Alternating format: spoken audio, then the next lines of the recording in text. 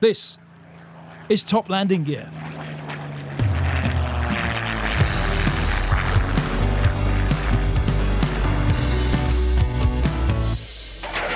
Hello, this is Roy from Top Landing Gear, and a massive thank you to all of you, all of our lovely listeners. There's so many wonderful things written about the podcast on social media this week, and it's lovely to be back in the top 10 aviation podcast charts across the globe. Yes, the aviation podcast charts do exist. I should know I'm a pop star. Charts are very important to me. Now, Top Landing Gear usually drops on Tuesday, which is exactly why it's called Top Landing Gear Tuesday. But after we mentioned last week our interview with Hawker Hunter pilot Alan Pollock, the pilot who famously flew his jet through Tower Bridge, there have been several requests for more information. So here is that full Audacious Aviation Feats magazine episode, followed by our interview we recorded with Alan Pollock back in 2020. Now, our brand new episode will drop next Tuesday. It's all about photo reconnaissance and the remarkable discovery and restoration of a photo reconnaissance Spitfire, which was last flown by pilot Sandy Gunn, an RAF pilot who was captured after their aircraft crashed in occupied Europe. He would later play a part in the Great Escape from Stalag Luft 3 in 1944. It's a fantastic episode, an incredible story from start to finish. So look out for that, and we'll see you soon. Hello and welcome to Top Landing Gear and to aviation's most audacious feats, an episode featuring the RAF pilot who was responsible for one of the most outrageous aviation stunts ever when he flew his Hawker Hunter jet fighter through Tower Bridge in London. We'll hear from the man himself, Flight Lieutenant Alan Pollock, later in the show. His various capers during his time with the RAF are the stuff of legend. He's an amazing character. Speaking of amazing characters, we'll meet the team in a moment, but not before our regular word of thanks to all of you who've been supporting, subscribing and contacting us at Top Landing Gear with your comments and ideas. You're the amazing characters, not this rabble. Here they are anyway, starting with our pilot James Cartner, who hasn't done much flying recently. I did one flight.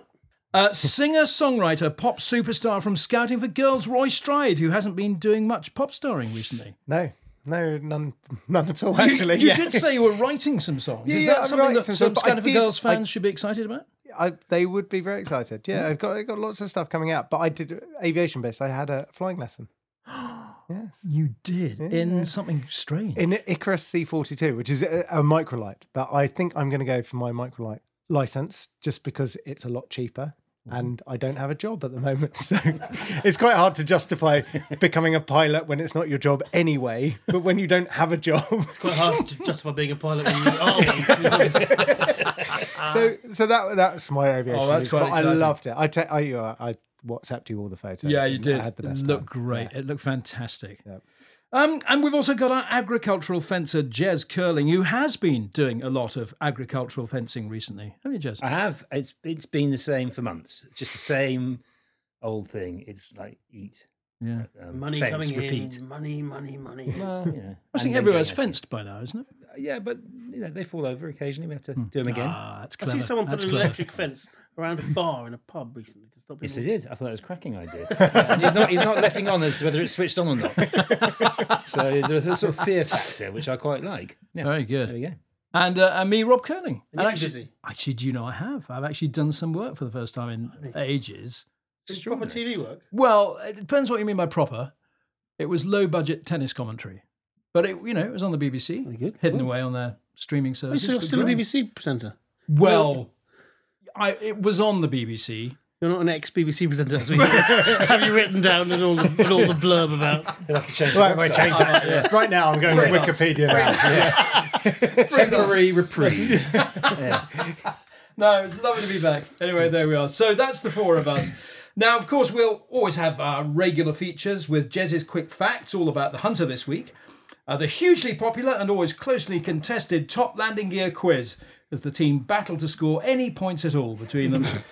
This will be a mixture of Hunter questions and audaciousness. Ooh. But we'll start with your chance and ours to ask our expert James any question at all about the world of aviation. So let's get going with the questions that have been sent in this week for Ask James. Roy, can you cue in some sound effects of tumbleweed drifting across a featureless desert? I could do. An empty It'll fill a post minute or bag. two. What does an empty post bag sound like? Nothing. Absolutely nothing. But Is that right? I had a question for James. Having taken my first flight since lockdown to Geneva, I was going through Terminal 5, which was quite busy.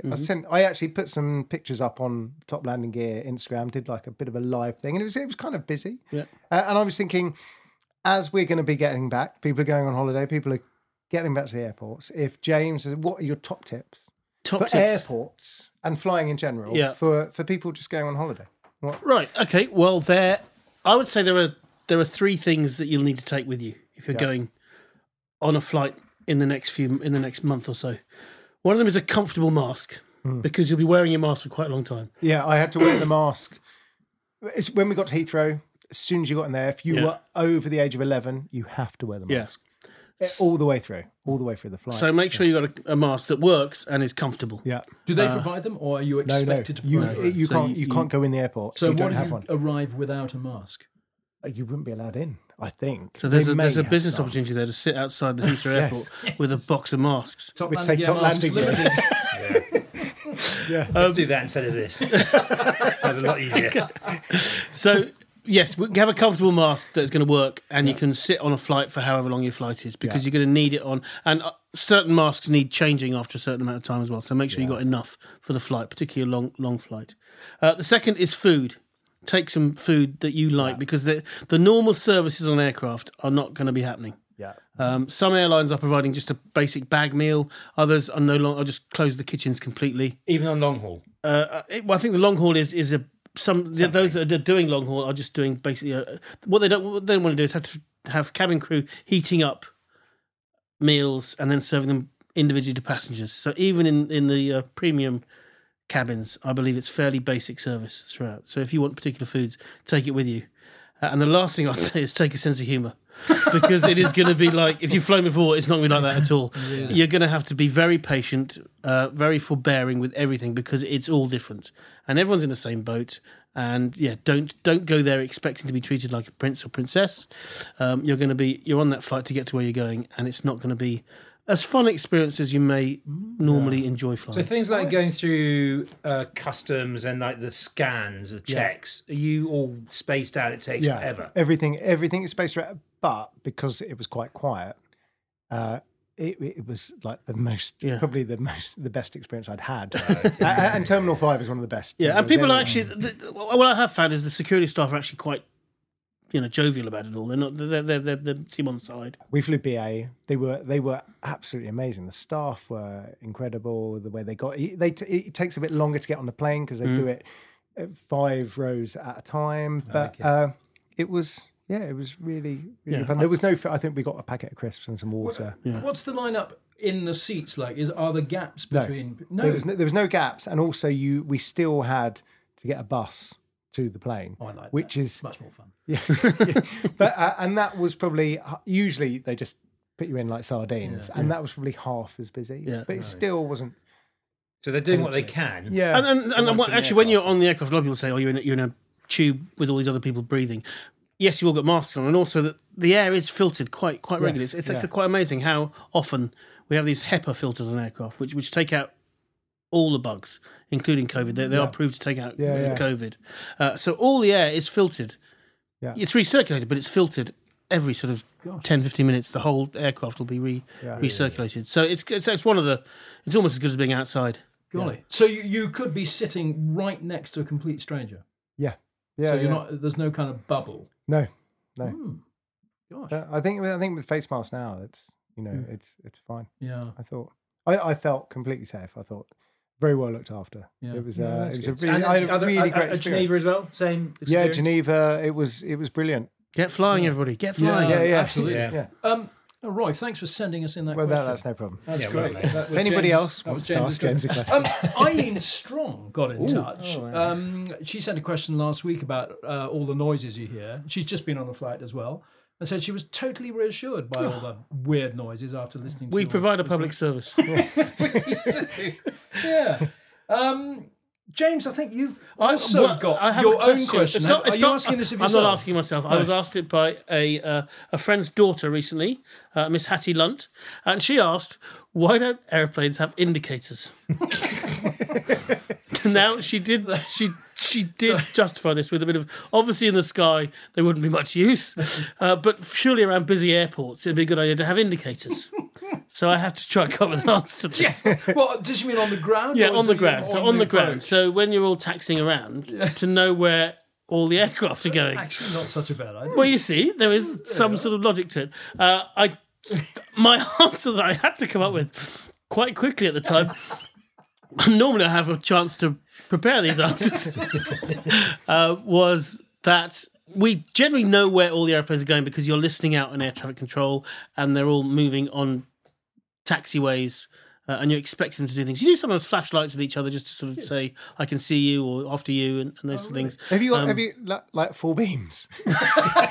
Is that the way you do it? We have about 6 different lights we can turn on. There's one on the taxi wheel. There's ones on the wings. Yeah. There's ones that go off to the sides so we can see where we're turning left and right, coming off the runway. So you can flash all sorts of lights and things just to sort of say, "Yeah, I can see you," or "Thanks very much," or anything. But I don't think we need indicators for turning as much. How old is Hattie? 12? Hattie is 23, I think. 21.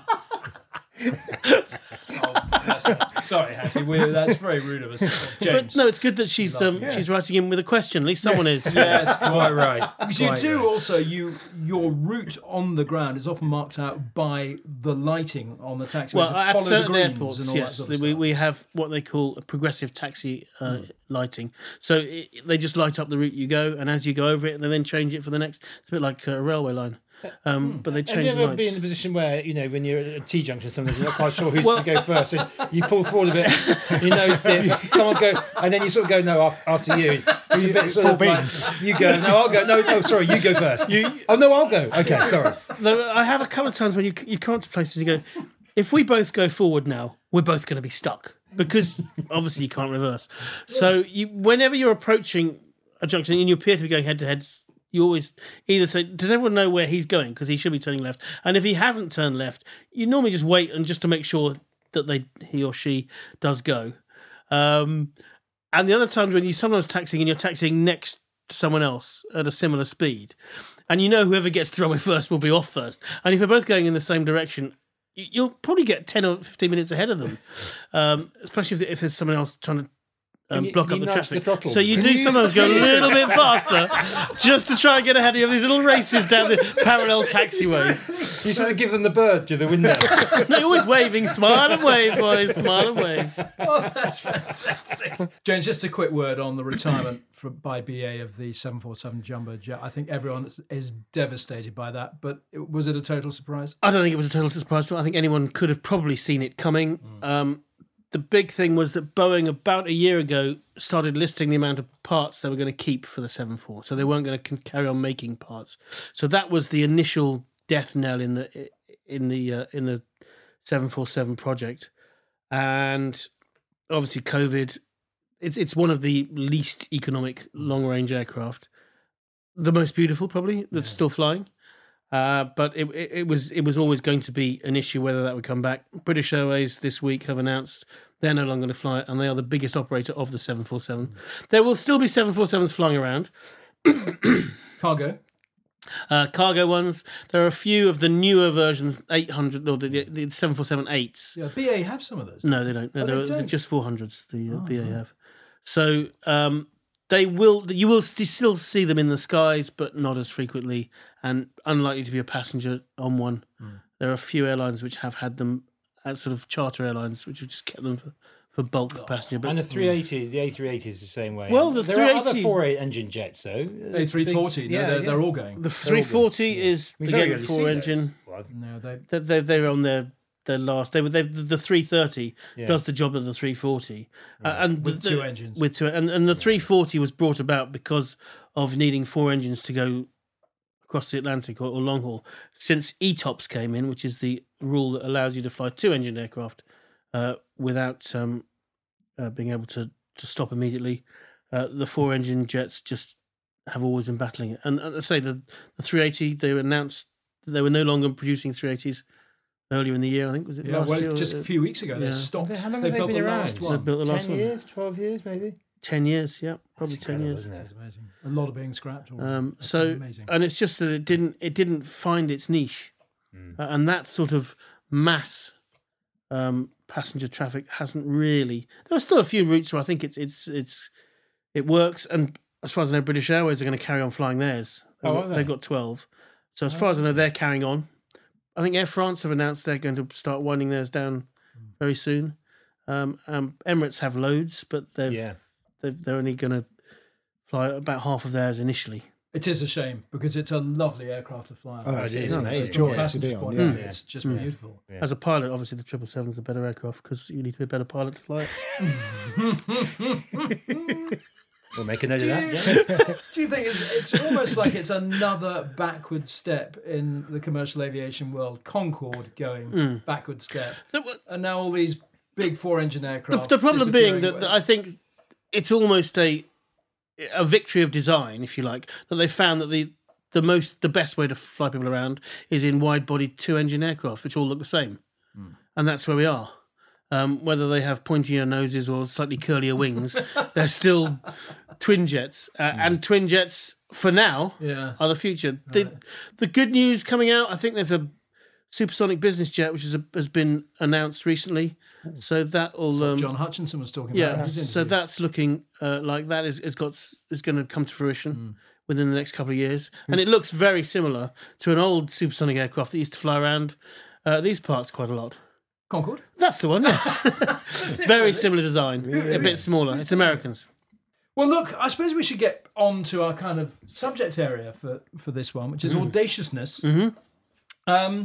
We've also been asking for suggestions for audaciousness as well as questions for James. We've had a bit more success with our audaciousness. We've had one email, which has come from Bob. It was a lovely email. It was a lovely email. Thanks, Bob, for this if you're listening. He said he thoroughly enjoyed our podcast featuring Dave Thomas, James's friend who was in the Red Arrows. What an amusing and modest man he is. This is Dave, not you. Oh, okay. And so he goes on, regarding your request for examples of hair-raising flying, how about the scene from the Blue Max movie where Derek Piggott flew a Fokker triplane through a very narrow span bridge? Apparently, the film director kept telling him to repeat the scene. They always do. And he ended up flying through the narrow arch of the bridge no fewer than 18 times before the guy was satisfied. Apparently, Derek said there were just 4 feet clearance on either side of the wingtips under that arch. He was also legendary as a pilot in those Magnificent Men, Battle of Britain, Chitty Chitty Bang Bang, Red Baron, Villa Rides, and so on, and many more. Yeah, I mean, there's a lot of that sort of film stunt flying. There was. Was it Ray Hanna did the Spitfire under the bridge for a piece of cake, I think. That's one quiz question that's gone. Oh. That's a shame. That's a shame. Even worse that you've ripped up your script. That was the wrong piece as well. Do you want to borrow mine? That's all right. We'll get through it. Yeah, no, you're absolutely right. I might ask you to name the bridge, actually. We can still bring that question in. Yeah, where it was. But you're absolutely So I've also kind of scuppered under his questions. I'm not going to say which one because I might still answer it. Yeah, So if we carry on this, we could be no quiz by the end of the whole show. There'll always be a quiz. And also, Vicky Ingle has also been in touch about Gladys Ingle, no relation, who is the only female member of the Black Cats. It sounds like one of your display teams, James, that you keep on with. They were a wing walking team in the 1920s. Roy's just taking a picture of my ripped scripts. They did loads of Hollywood stunts. And there is some incredible footage. I was looking at it earlier, actually, of her on YouTube, of walking out on the wing of a Curtiss Jenny biplane midair, then climbing onto another aeroplane, which has only got one of its main wheels, with a spare wheel strapped to her back. And she then fits the spare wheel to the axle of this second aeroplane, all in midair, before clambering back to stand beside the pilot as they fly into land with her still standing. No safety harness, nothing. I saw that this week. Yeah, I saw it last week. And it was... Bonkers. Because it was bonkers. There was Because obviously, I assume it was a bit of a setup in that they had lots of cameras to film it, on lots of aircraft around it to film it. But there was obviously no safety equipment at all. She didn't even clip herself on from between one aircraft and the other, which would be, I think, acceptable. She just jumps. It's extraordinary. It is extraordinary. It's worth looking on YouTube. We're going to put links to all these on all our social media channels. There was another Gladys as well, Gladys Roy. There's a very famous picture that I think many people will know because it may have even been a postcard or something of her playing tennis. On top again of Curtis Jenny on the top wing of the boat. They'd stretched a sort of little net across the top. I'm sure. I don't know under the. You could have commentated on that. You're the best damn mascot. If you didn't get that gig, he's old enough. Oh, that would have been fun. That would have been great. Oh, I love it. Well, so those are just a couple. I mean, there are so many of these things. Who else has got any audacious stunts? Well, mine, I had a look, and there were a couple that tickled my boat. One is... Your boat? I don't know. Floated your boat, tickled your fancy. Yeah. Floated my fancy. One of them floated my fancy. And that... no, a couple. One was the Jaguar low-level flying in Thumrat in Oman. And there was the Omanis bought Jaguars, and I think the RAF went out to teach them how to fly them. And so there was a mixture of Omani and RAF pilots flying these Jaguars. And I don't think in the Omani airport, in the Omani Air Force, there was any rules about how low you could fly. And so there'll be a flight line of Jaguars sitting parked up on their wheels, and some bloke standing in front of them. And all of a sudden from the video, you'll see another Jaguar flying along lower than the ones that are on wheels. No. Wow. Absolutely no. And that was a sort of fairly legendary, and I think there's a lot of videos. Again, we'll try and put links to those out on the like social. the VC-10 at White Waltham, which you mentioned in a previous podcast. Yeah, very similar. But I didn't go for that one. The one I've gone for is the fly past at 97 Initial Officer Training Cadet Entry at Royal Air Force Cranwell. And it doesn't involve you, man. It doesn't involve me, thank goodness. It's a good 10 years before I joined the Air Force, I think. But so there were two Phantoms, and again, the video is available, and I'll put a link to it. Okay. If you watch the video, and I've spoken to people that were there, two Phantoms did a fly past, and the first one they do from left to right over the top, they're probably about 150 feet, which is a Phantom is pretty loud and pretty big and pretty noisy. At exactly the right time, they do the fly past. It's brilliant. And then you hear the Phantoms sort of disappearing, but then the noise stays there. I think this is a bit odd. But on the video, you can hear people start to shout the marching orders to march the cadets into the college hall, or when you go through the doors of college hall, you finally graduated. So there's a little bit of marching. And then the Phantoms come over again, a little bit lower, probably about 125 feet. Everything starts to shake, and you think, Jesus Christ. Then the cadets then start their march off, but you can still hear the noise of the Phantoms. They haven't gone away. And then you see one coming back at about 100 feet, and you think, oh, in hell, this is low. But that's the number two. You don't see the leader until about 5 seconds later, when he appears over the roof of a building, and I think they've estimated the height was 72 feet. Wow. He's on full burner, and he slightly dips as he comes in. And to correct for that, he then pulls up on burner and flies away from the parade. The dais that the officer was standing on, the reviewing officer was standing on, he was a senior air vice marshal, apparently lifted off the ground. With him on it. With him on it. No! Oh, brilliant! So the next clip of the video, you can see the cadets marching off. About 25% of them have lost their hats. There are flagpoles all over the place. Apparently, for those they just say that there was a sea of grit that just came up from the parade ground and covered everyone in grit. And you can see all the sergeant majors running the parade just picking up hats and flagpoles and everything. It is again, have a look at the video because it is one of the most odd. Anyway, so what happened after that? The reviewing officer storms inside and makes a phone call. Before he's landed, the Phantom pilot has been posted off the Phantom and given airborne. Wow. Given a punishment posting. The punishment posting was to run the low level and air defence flying school for the navigators at Finnegan. So it was quite a strange punishment posting. But that's fabulous. so we'll put the video up, and it's certainly Roy, what have you chosen? Okay, so my audacious story, I believe is. I'm going to see if you can guess it. First of all, I'm going to say I think Is it the Cessna 172? no. Is it Icarus flying too close to the sun? With you in it. It is one of the cockiest aviation feats ever attempted. Oh yes.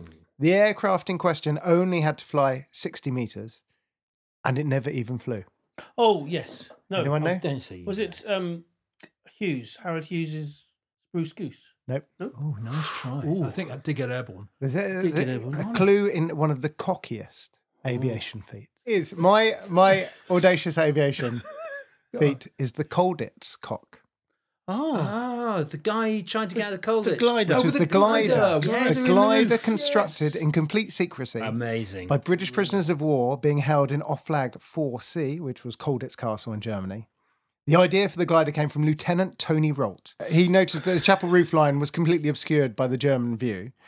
He realised the roof would make a perfect launching point from which a glider could fly across the River Mold, which was about 60 metres below. The team was headed by Bill Goldfinch and Jack Best after they found in the prison library a book called Aircraft Design, which was a 2-volume work by C.H. Latimer Needham, which explained the necessary physics and engineering, included a detailed diagram of a wing section. They built this glider over the winter of 1944, those two with 12 others, and they put a runway which was built with tables in the top of this chapel, 60-foot runway, and it was going to be launched with a pulley system which was based on a falling metal bathtub full of concrete, using a gravity-assisted acceleration to 30 miles an hour. Now, the glider was a lightweight 2-seater high-wing monoplane design. There's only one photo in existence of this, which was taken by an American when they liberated Colditz. Wingspan was 32 foot. It was 9 foot 9 inch nose to tail. And why did it not fly? Well, after the murder of 50 prisoners of war in March 1944 by the SS, which was obviously the Great Escape, Allied High Command had begun to discourage all escape attempts, especially as it looked like the war was going to be won. However, the Colditz prisoners were ignoring this, and they had scheduled a takeoff for the spring of 1945, which was going to go in during an air raid, because obviously there'd be a blackout then. There'd be the sound of bombs to cover up the bath full of concrete. which is my favourite bit of the whole thing. And even though the war's outcome was becoming certain, the British Escapers Office decided that the glider should be available for use in case the SS ordered another massacre of prisoners as a way to get the message out to approaching American troops. So the glider was almost ready when the American army liberated Colditz on the 16th of April 1945. Oh, so it never got finished. But in 1999, a full-sized replica of the Colditz I remember glider, watching this. It's Yes. a Channel 4 thing, wasn't it? commissioned by Channel 4. You reading my notes? I remember it. It was brilliant. And was test flown successfully in 2000 by John Lee at RAF Oldham with Best and Goldfinch there, the guys who conceived of the whole plan, with another 12 other veterans who were in Colditz at that time. They were watching proudly on as the glider flew. Did they use a bath to launch it? No, they didn't use it. It was there, but that should've. replica is now housed at the Norfolk and Suffolk Aviation Museum. It looks amazing, actually. We should have to go there. And that documentary is on YouTube. That full documentary. I remember that. It's a Channel 4 thing, I think. I do remember it, yes. There's a load of things like the dam busters, didn't they? Yes. So, but top tips to sort of prison warders: don't have books on how to build gliders in your prison library. But that was my audacious aviation feat. Oh, brilliant. I love that. Yeah. I love that. So, Jess, what's your audacious aviation story? Oh, I had three that sprang to mind. One was the flight of the Phoenix, which I did actually have to check was actually true, which was the cargo plane that crashed in the desert, and they basically rebuilt and managed to fly out. the film, The Flight of the Phoenix, is a great film. I'm not sure how true to the actuality it is, so I discounted that because I didn't have time to do a lot of research on it. The other one that sprang to mind immediately was Matthias Rust landing his Cessna in Red Square 172. in 1987, I think it was. What did he do there? Well, he flew from Germany to the Shetland Islands, and then looped back through to the Faroe Islands, and then went back into Norway, I think, and then said he was going to fly down to Denmark or something. I might be not quite right, but actually, what he decided, he'd already planned this, I think. What he actually then did was just flew straight to Moscow. And it's an extraordinary story. This is not even my story. Landed in Red Square. Landed in Red Square. And obviously from Finland, I think. Finland, that's right, where he started. But he went off, up into the Shetland Islands and back, and he did quite a trip. And he told his parents, he was only 19, this guy, that he was going to do this sort of huge trip, but had already decided that to make a statement about peace, that he was going to fly into Red Square. But he was, in two minds really as whether to do it or not, because he calculated he had a 50% chance of being killed. And in fact, as he flew into Russian airspace, now Russian airspace is the biggest air borders, I think, in the world. So they've got a lot of airspace to cover. Two Russian fighters intercepted him, flew alongside him, and waved to him, and unbelievably just let him carry on. No. And there was something to do with there been an air crash the day before, and there'd been some confusion within the Russian air ministry and all sorts of things. But he basically made it all the way to Moscow, looked to want to land in Red Square, but couldn't because there were so many people around, found a bridge to land on, and the bridge, he only managed to land on the bridge. Normally there's bollards in this bridge, some sort of bollard things, they'd be removed for painting or maintenance or something. He managed to land on this bridge, and he taxied off this bridge and into Red Square. It's extraordinary. Where he was then, I may just do this as my thing actually, it's just a story. Where he was then sort of hounded and mobbed by these people, and said, I'm from Germany. And it's another comrade. No, I'm from West Germany. Actually, he went to prison. He went to prison. He was sentenced for 4 years for adventurism or something. That's what I thought. Yeah. This is during just coming towards the end of the Cold War. So Gorbachev was in power, and he served a year. In a Russian prison, but Gorbachev, it was quite handy for Gorbachev because he wanted to get rid of a load of his military commanders, and managed to, through this, sack 150 of them. In the following months, over their blatant failure to intercept a Cessna as it landed in. Everyone loves a Cessna. Yeah, everyone loves a Cessna. But that's not my audacious. My actual audacious, and it's as much daring do and bravery as audaciousness, is. I'll set the scene. It's Falkland Islands, South Georgia, an island sort of 400 miles to the east of the Falklands. 1982. Had been invaded by a small contingent of Argentinian troops. Obviously, the Falklands were invaded a few days before, but Thatcher then decided to send a task force down, which we all know about very famously. We retook South Georgia and the Falklands. But part of the retaking of South Georgia was that the SAS, who were embedded or embarked upon HMS Antrim, had decided that they wanted to put ashore to do a recce of Stromness Bay, where there was a garrison, a small garrison of Argentinian troops. And there's a whole backstory to this, which I won't go into now, but it's fascinating. And in fact, some of this, I'm reading a book called Across an Angry Sea, which is by the SAS commander. I didn't know you could read. It's actually an audiobook. But I just thought I'd say read. Well picked stuff, James. By a guy called Cedric Delves, who also tells his story on on a History Hit podcast, which is great. Anyway, not to promote somebody else's podcast. So he decides that they want to be put ashore onto South Georgia, but they don't want to make them to do a recce to see what they can find out before they put the sort of main landing force on. And against all advice from naval personnel and from HMS Endurance, who is tasked there as well as part of this small task group, he decides he wants to be put down on what's called the Fortuna Glacier. The only way he can get onto this is by helicopter. And 3 Wessexes carry out this mission to put the troops abroad. There's 2 Wessex 5s from HMS Springtide, and the Wessex 3, which is an anti-submarine warfare Wessex. Which isn't built for carrying troops. Basically. Which isn't built for carrying troops. The other two were sort of what are called utilities. Yeah. Is that right? Utility helicopters. Well, we must remind our dear listener, what's his name?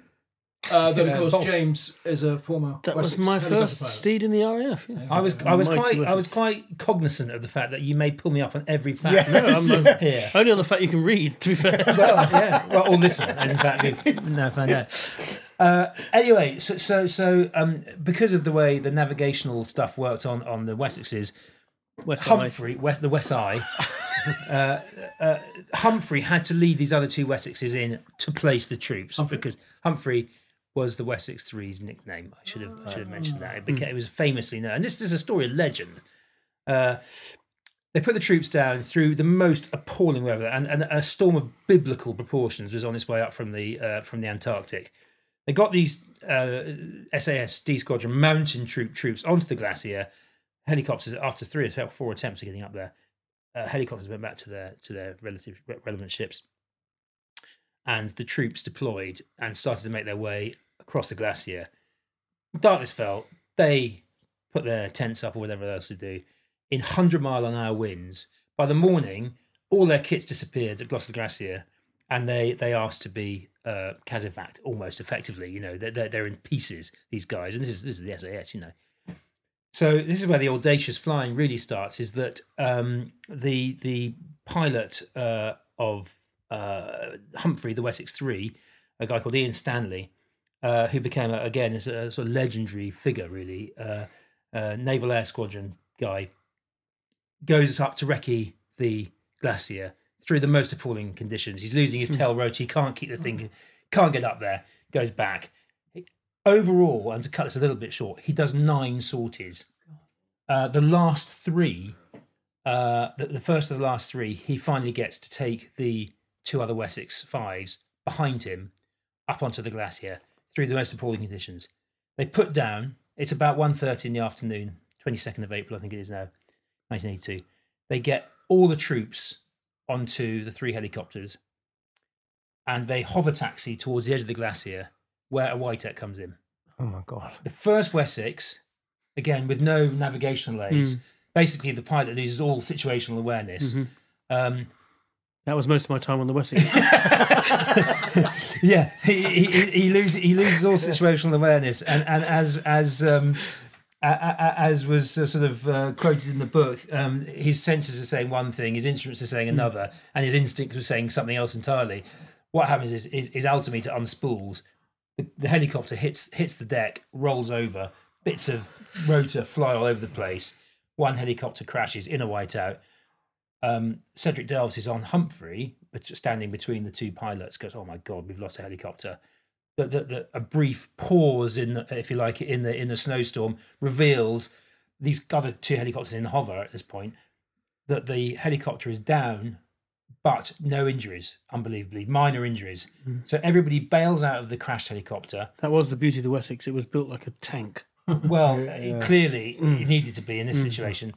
The troops disembark from the downed Wessex, get onto the Wessex 3, Humphrey, which is now already overloaded, and onto the other Wessex 5. Humphrey then takes off again, and they hover taxi towards the end of the glacier, at which point the second Wessex is lost into a whiteout. Pilot loses situational awareness, hits a ridge, helicopter crashes, falls on its side, bits of rotor all over the place, and now they've lost 2 helicopters out of the 3 they had. Humphrey's still able to operate. It has better instrumentation, I believe. Right. It had a observer, a guy called Chris Perry, who I'll talk to you about in a minute. So by this stage now, there are now too many troops on one helicopter and 2 helicopters down. Ian Stanley flies back to HMS Antrim, gets these guys off, comes back to pick up basically 17 more troops in an aircraft that shouldn't carry more than 4. He gets up back. He has to go back. He flies up to 3,000 feet. This glacier is 2,000 feet. Flies up to 3,000 feet. He looks down to see if he can find the wreckage of these 2. Amazingly, a break in the clouds. He lands, and instantly they spot these 2 crashed helicopters. The glacier, I've looked on Google Earth. This glacier is massive. They land. They get all 17 troops on board. He tells them to leave all their kit. They just bring their rifles. Yeah. There's now 22 people on board this helicopter. And it's not a big helicopter. They're literally hanging out the side. This thing is overloaded now by over £2,000. Now, I don't know how that compares, James. That's a lot. I mean, you're bending stuff at this point. Yeah. It shouldn't be flying. It shouldn't have been flying anyway because of the weather conditions. Yeah. So Stanley knows that he's going to struggle to get off the ground, but he waits for the strongest gust of wind he can find, which basically lifts him off. Oh, God. And all he can do, he knows now he can't hover. All he can do is fly on the straightest line he can back to Antrim. Bear in mind, this thing is moving up, the deck of this thing is moving up and down by tens of metres.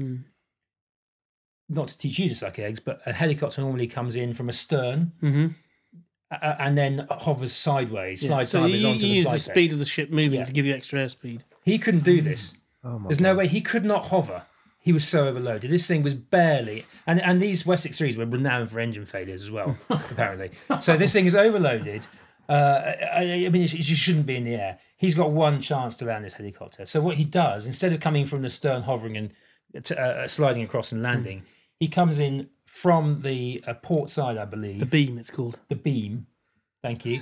And he knows all he can do is come in sideways across the ship and just running landing. A running landing, which if he gets wrong, he'll be straight over the edge of the ship with all himself and all his troops.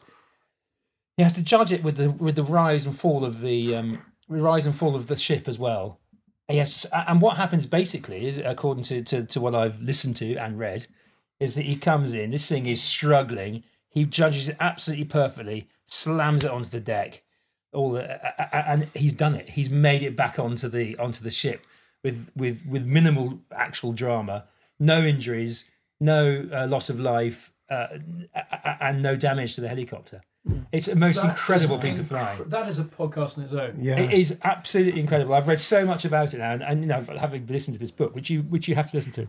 Can I just ask James? That's brilliantly told. Do you can't train for those sort of eventualities, can you? Or can you? I mean, how would we have known about not being able to hover and waiting for a gust of wind? I mean, just extraordinary stuff. With flying a helicopter, one of the things that is that forward speed gives you extra lift. Hovering takes more power than moving forward at about 30 or 40 knots because of a number of reasons. But one of the things is called induced flow. So if you actually have flow through the rotor disc, it gives you more power.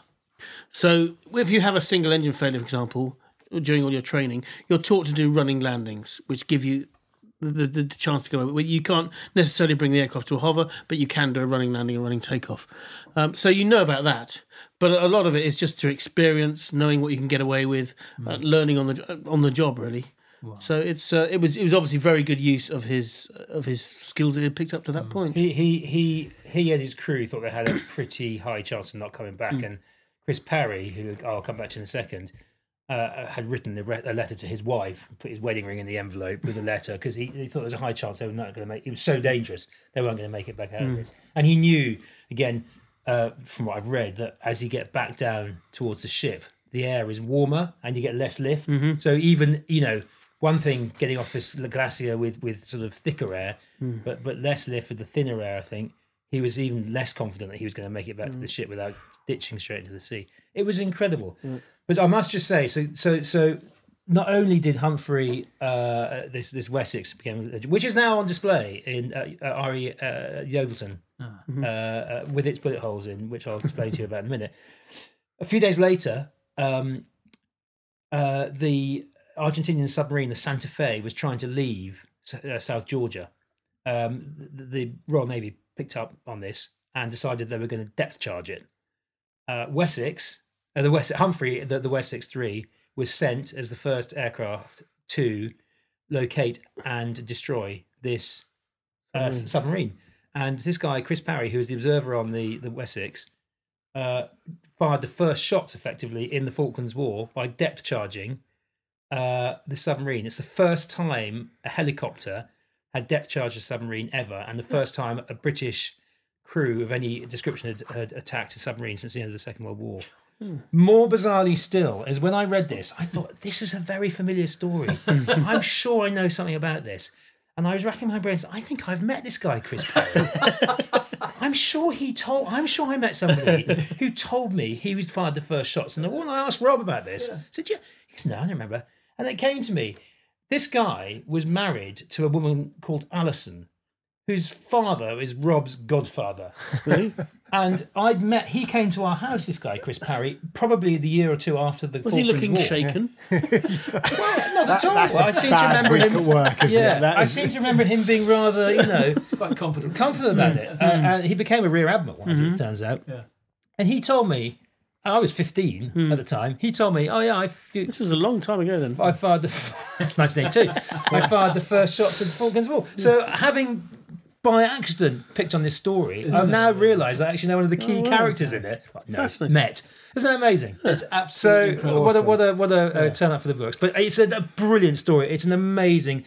Unsurprisingly, Stanley got the DSO for his troubles, and nobody lost their lives. So there we go. That was a bit longer than I intended to be, but that's superb. it's a great story. Great story. Oh, hats off to those guys. Yeah.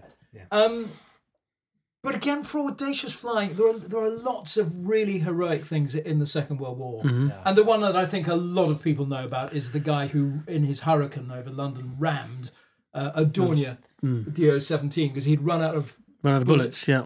and he knew that Dornier was heading for Buckingham Palace, drop its bombs there. And so all he did, he just turned round, headed for it, sort of head first, but from on top. The tail set up on a Dornier looks pretty flimsy. That's what he thought. He said, well, I'll just snap the tail off by hitting it.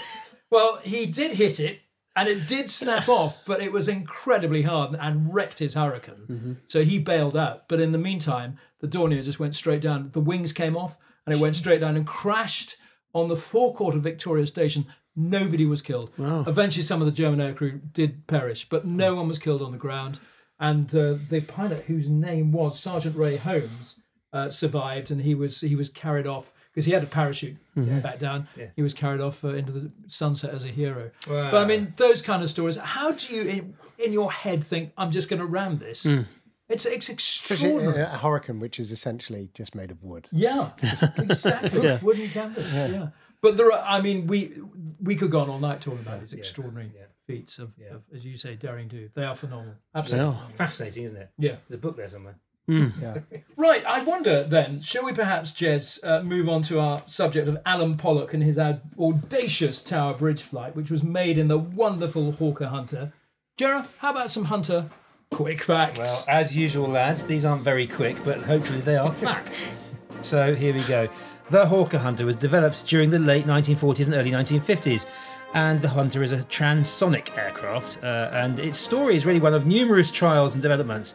In fact, 81 variants of a total of 1,972 of Sidney Cam's design were built. That's a lot of variants. It's a huge amount. It's also a lot of 81 planes as variants. well. Yeah. I researched this a little bit on the BAE Systems website, so I'm fairly confident of my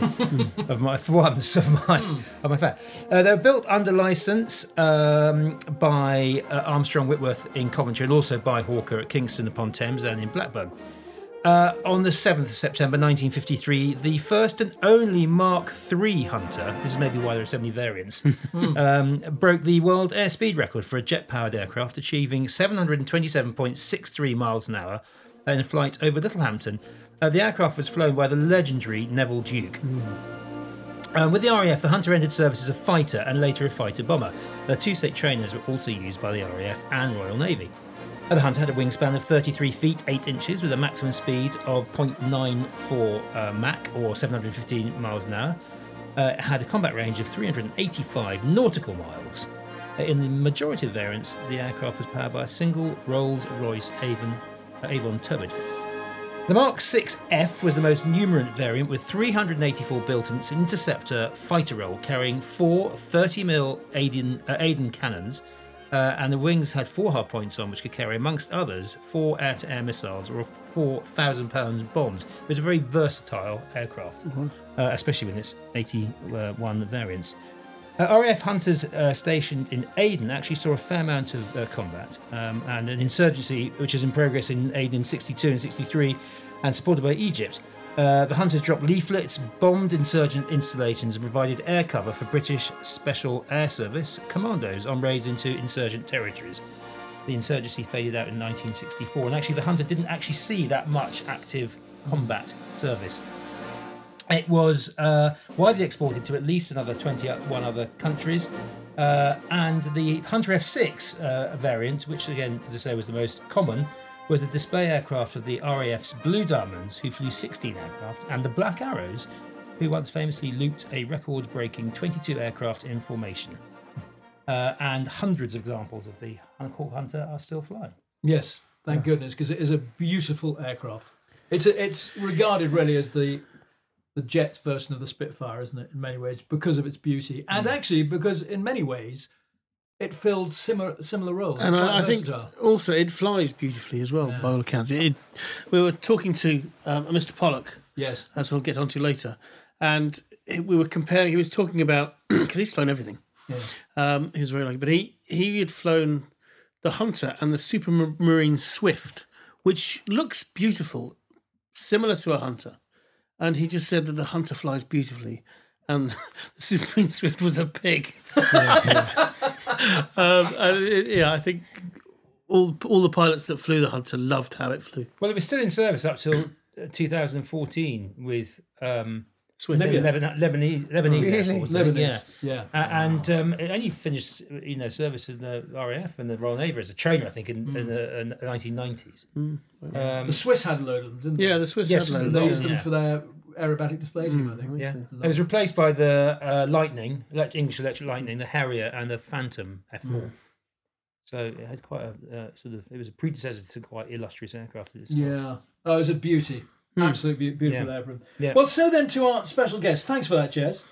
Flight Lieutenant Alan Pollock, who in April 1968 flew his RAF Hawker Hunter through Tower Bridge. I'll just give you a little bit of background to this, because at the time, Harold Wilson's Labour government had denied the RAF the opportunity to mark its 50th anniversary with a flypast. All they were allowed to do was to have a few celebration dinners. It was also a time when huge defence cuts were being implemented, including the cancellation of projects such as the TSR-2, much if not all in response to the Duncan Sands White Paper of 1957, which wrongly foresaw missiles replacing fighter aircraft. So this resulted in the closure of many famous RAF airfields, and inevitably morale in Britain's armed forces was at an all-time low. So one man thought he had let the government and the world know about this, and so Flight Lieutenant Alan Pollock of No. 1 Squadron, the RAF's senior squadron, decided to hijack his own Hawker Hunter and fly it low and loud in protest over the Houses of Parliament, which he did.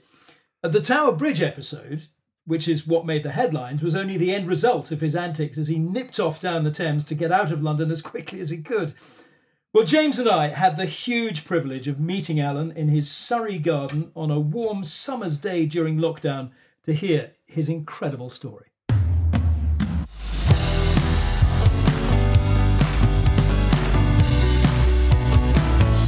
And you were aiming for the Houses of Parliament? Yeah. Yeah. And I thought, sod it then, I'll wake the buggers up. And because also I had to turn tightly, because I didn't want to go near Buckingham Palace. I mean, you probably know, anything to do with the Queen is always a purple airway, and I could vaguely see where that was. Yeah. But I thought over the Palace of Westminster, I thought that was where to make the noise. And then I was trying to look down and see where Downing Street was, but found that not. That's very hard to find. We used to fly over London. Really? Seriously? We used to fly over London in helicopters a lot. We used to do the heli lanes up and down the river. Yeah. And isn't that I good? remember always trying to look for 10 Downing Street, and it's next to impossible to find. It just doesn't. It doesn't stand out from the air. Maybe on purpose. It doesn't stand out from the air at all. It's quite hard. So you decided to orbit, circle overhead. Yeah, I think the Houses of Parliament probably twice. I don't think maybe anymore. But you obviously had to put all your power on then to do a tight thing round. So I thought that'll wake them up. It was really to let Parliament know. I think in many ways, and I think they did get the message, because 2 MPs actually straight away made statements in my defence. it was interesting, really. Now, rumour has it that at the time that you did this, they were discussing aircraft noise That's right. abatement. Yeah, it's strange, in wasn't it? Parliament. Strange coincidence. Aircraft noise. So you did your 3 orbits, and that was it. That was your plan, and you kind of achieved it. And thought you'd now get out of London by flying easterly down the river. Yes. So you head off now down the Thames. Yes, and it was magical, really, because I mean it was entrancing in many ways, crossing the various bridges and what have you, and swinging round because of the turns and what have you. Yeah. You dipped your wing, didn't you, at the RAF? Oh well, it was just almost by accident, there because it was so close, and. It was quite a magical experience, you've flown the choppers there, and it's... It's still, I fly over it now in really good. In passenger aircraft, and I still love flying over London. There's still something amazing about flying right over the middle of London. Yeah, really albeit good. a little bit higher than you were, but Just a bit. Yeah. So what sort of height are you at now, Alan? You're about 250 knots, we reckon, do we? Or maybe more? Oh, I'd probably faster than that by Faster? then. Yeah, Right. I think once on the Thames, I put the speed up. It was only if I was going over built-up area or, Okay. I didn't want, anyone to have a heart attack or anything like that. Okay. So you now getting out of there, was that there? So put on the power. Yeah, and it was just... And then, of course... Are you talking 100 feet? 200 feet? I don't know what height one would be. Yeah, I shouldn't think one's above 100 feet, I wouldn't have thought, but I don't know. Because, I mean, we were specially tasked to be able to fly and at 100 feet. I mean, you couldn't fly, obviously, at 100 feet operationally, always at all, because it was, 100 feet's quite low, when you're flying fast. And then, of course, as you know, I was looking at St Paul's Cathedral, and it had scaffolding round then. And I was fascinated by that. And then all of a sudden I looked forward again, and of course I'd no idea Tower Bridge was been there. It had been there for several years. Yeah, but you're quite right. But I'd no idea that it would be there right in front of me, And to me, the daft thing was we were so used to and training for different targets that to me it was just another little target that came up. That was quite interesting. Yeah. And I mean, there were just seconds to think it through, literally. It was only about 3 seconds, I think, to sort out what I was going to do. And I went low down over I forget what you call it now, just this side of, the west side of Tower Bridge. London Harbour or something. The reach there, whatever it's called. And I went right down low then, just looked at it and decided quite quickly that the right thing to do was to fly as high as possible. There was this red bus coming from the north, crossing, and I thought, well, there's still plenty of room above that. So you'd made the decision at this stage, I'm not going to go over, I'm going to go through. Yeah, it was quite... I mean, it was only literally 2 or 3 seconds, and it just seemed... I mean... it sounded a bit odd, but it just seemed a very interesting target to me, because that's what we were doing all day and every day. From a flying point of view.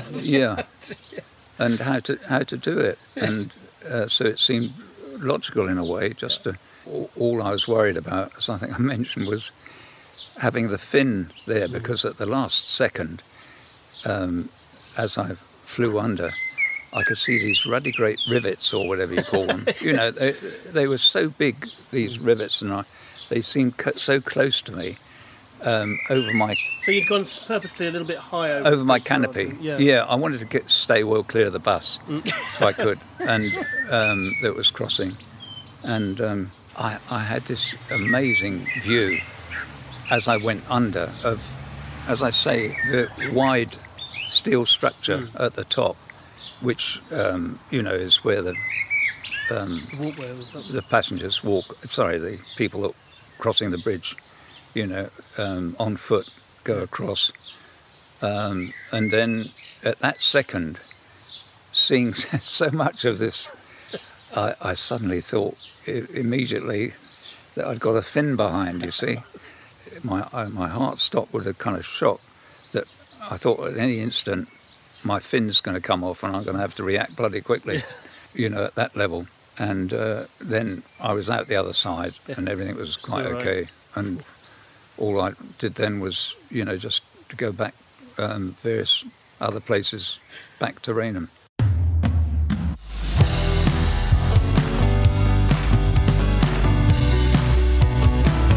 That was a fascinating afternoon listening to that. It was absolutely brilliant. It was the morning. Well, we started in the morning. 12 o'clock. But it was... he just has so many stories. I think we could have been there all day, actually, if he'd let us. But he's just a person, inevitably, who has immense character. Because if you are the sort of person who's going to do what he did and risk... He still has a look of mischievousness about him. That's the. I was going to say he'd have a twinkle. Yes, he still definitely did. Yes, he knew what he had done. Yeah, he would do it again tomorrow as well. I think you get that that's feeling. What the RAF thought too, wasn't it? They thought that he was probably going to do it again. As you'll hear when you listen to the full interview in Full Flaps, which will be available a week after this particular episode has dropped. So depending on when you're listening to this, it may be available right now. There was one thing which I forgot to ask Alan about, actually, James, which was there's this brilliant oil painting. I mean, that's the only visual record. It's really old-fashioned news before cameras. They will do an oil painting. Could you imagine today? There'd be 1 million people. Yeah. Oh, every mobile phone would have it on. So much footage. There's not even a still photograph. No. So Michael Rondo painted this beautiful oil painting. Funnily enough, also an RAF pilot. He flew Jaguars amongst many others. And he's done this beautiful painting, which you'll be able to see on our various social media pages. And in it is a picture of a red London bus crossing the bridge, as it was. It's got a number 1 on it, though, in reference to number 1 squadron. But also in the picture, if you look very carefully, is a cyclist. Now, the story is that this cyclist was the only, in inverted commas, casualty. Yes. Yeah, because he fell off his bike with the shock of this hunter going over the top. And ripped his trousers. And when Alan Pollock heard about this, he got in touch and offered to pay for the trousers. Really? That's brilliant. The cyclist declined the offer, I think. But isn't that lovely? Yes. I mean, he just class. If he couldn't have been even more of a legend. No, I know. I know. It's just wonderful. So do listen out for the Full Flaps. And once again, Alan Pollock, huge thanks. Absolutely uplifting and an extraordinary story. Right, chaps, you know what's coming now, don't you? Going home? Not quite. There's one more. There can't be any good quiz questions left, can there? Well, you're right. It's going to be a struggle, but it is time for the Top Landing Gear quiz. Hey. Okay, Jess, let's hear what buzzing. Here we go. Your ego is writing checks your body can't cash. So fitting as well. From Top Gun. I've got some others you can hear if you like. Do for now. Okay. Jimbo? Mine comes from the... it's not another stick shaker, is it? It's not a stick shaker, although it might sound like one. It comes from the Puma helicopter's mighty audio warning system. Oh, yeah. And it is the warning of low height. Oh, yes. It's supposed to sound better possibly than that. Worse than the one you had last week, which is awful. Has that ever helped you out of a difficult low height situation? No, because you normally cancel it just after you hear the low. Okay. All right, James, thank you. Roy, what have you got this week? Maraca, sorry. Now, my quiz has been really sabotaged this evening because James came out with my Ray Hanna Spitfire fact, but let's try and reword this because James, as he told us about the Ray Hanna flying his Spitfire MH434 through a bridge. Oh well, I didn't know the registration number. Well, it's the one he always flew. It was the one he owned. MH34. Wrong. MH434. Okay, right. But he threw it under this old stone bridge, which had been built at the end of the 18th century in a stunt for the TV series about the Second World War called A Piece of Cake, made by London Weekend Television. Do you know where the bridge was? Or the name of the bridge? Yes, James. I'm guessing it was in Shropshire, was it? Iron Bridge or something like that? No, it wasn't Iron Bridge, and it was a stone bridge. I think I made that quite clear. but it was near Iron Bridge. Iron Bridge is a place, not just a bridge. Yes, right. Was it in Malaya?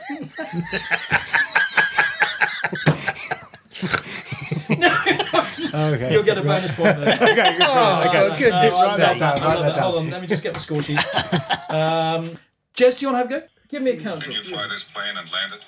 Surely you can't be serious. I am serious. And don't call me Shirley. Okay. Right, that's not the buzzer we were presented with at the start of the quiz. No, I said I had 3. If All the right. buzzer's longer than the answer, it's quite embarrassing. Is it Stony Bridge?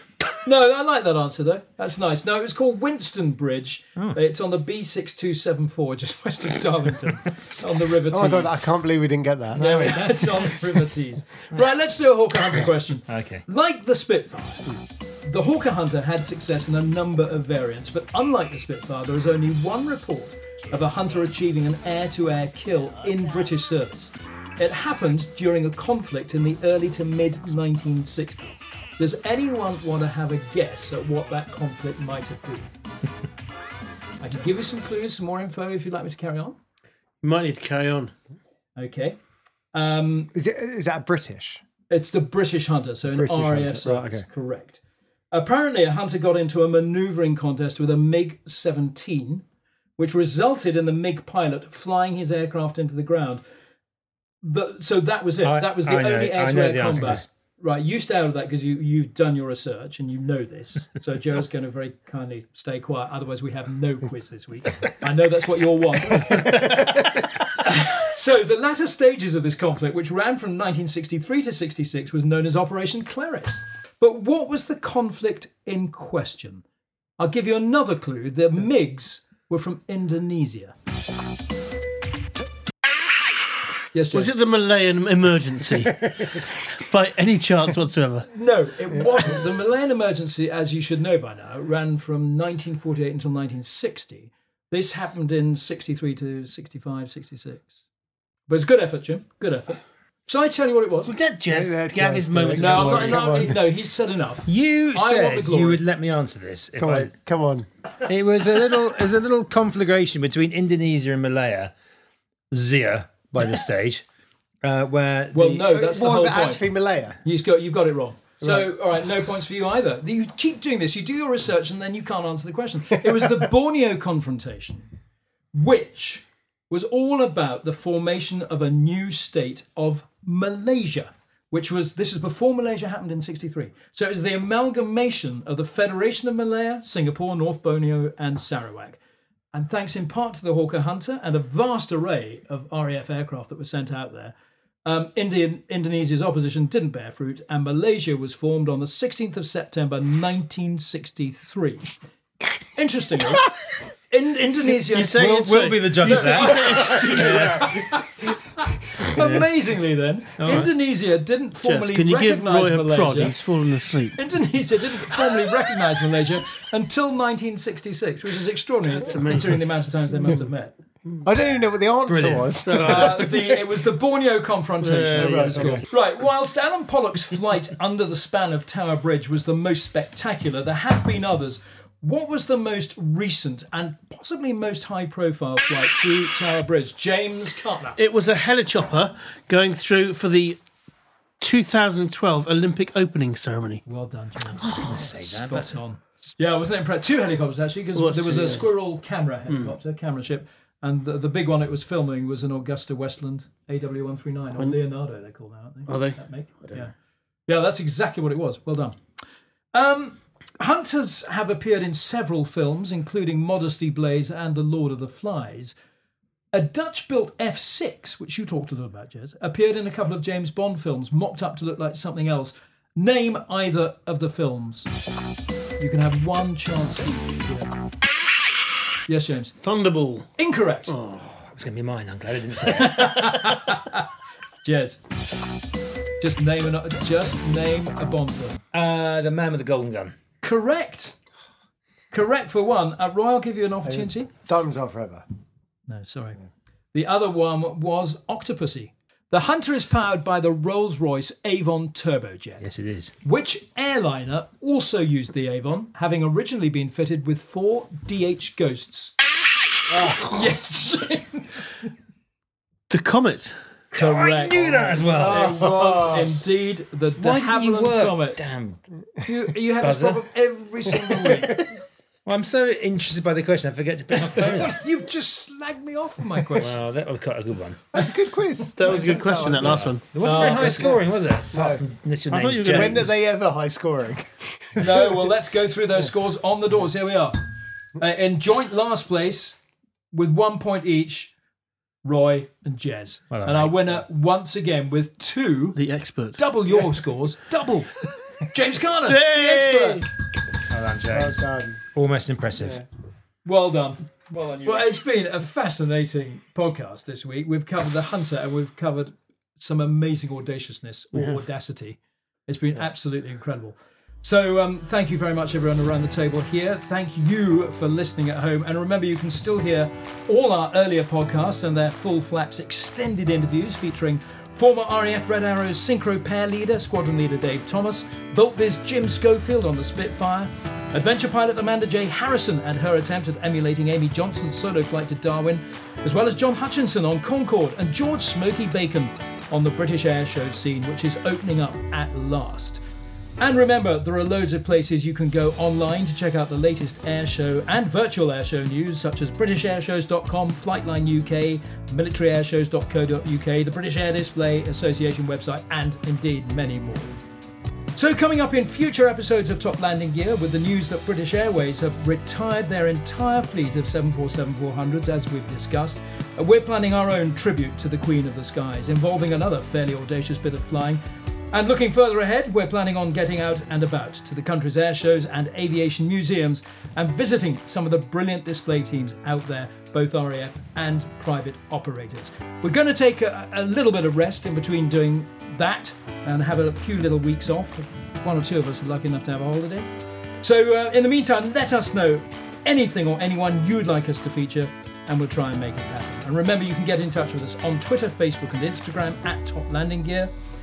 And we're going to persevere with our plea to get you to email us with your questions for our expert James Gartner, if only to make him think that his part in this podcast is valued in any way. It's info at Top Landing Gear, 2 Gs.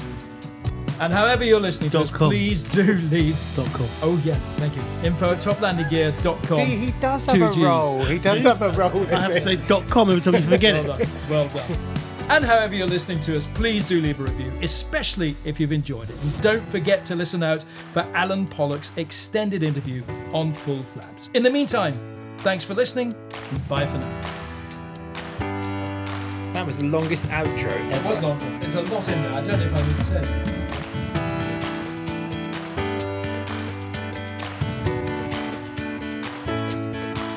Well, James and I have come to the home of someone who has become a legend in his own lifetime. I wouldn't say that, but- We would say that. He's denying it already. He is Flight Lieutenant Alan Pollock, who committed one of the most audacious acts in British aviation history when he flew his Hawker Hunter jet fighter through Tower Bridge. This was in 1968. He had a bit of grievance with things that were going on at the time. Alan, it's so lovely to be with you here in your gorgeous garden on a hot summer's day. Just remind us of the background to this legendary flight of yours. Well, where to start?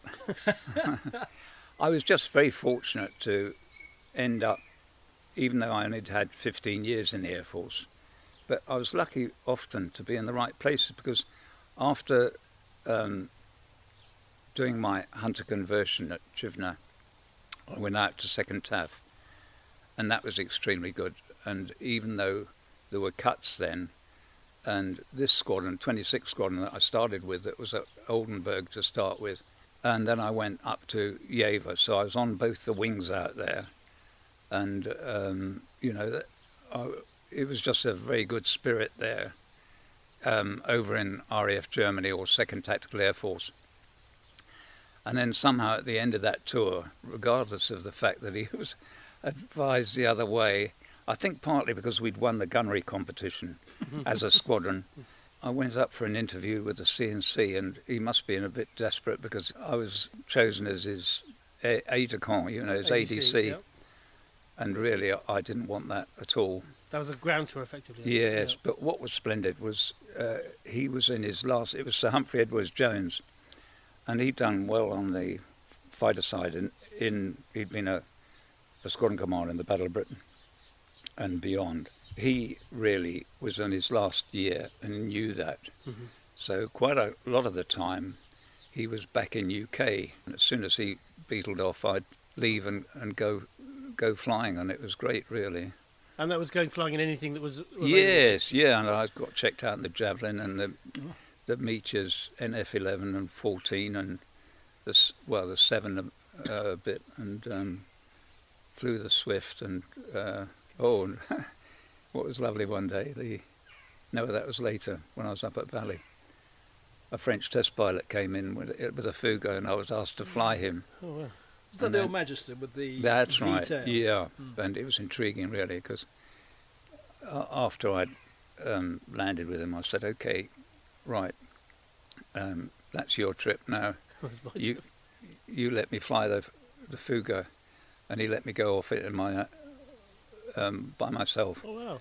But goodness me, I nearly aborted the takeoff because there was so little power there with the two, I forget what they were, the Marmaray, whatever they were, the little engines. Yeah. Because I let go with full throttle, the parking brake, and for at least 10 or 15 seconds, it seemed, I was trundling, and I thought there was something wrong, that's lack of power. But of course it was just normal. Yeah. And eventually it got off all right. Someone said that you're just sitting on a box, basically. Is this the seat of a Magister as a... Yeah, it's interesting that, but it seemed, I suppose in a way, it was interesting what made good trainers in a day, yeah. a way, wasn't it?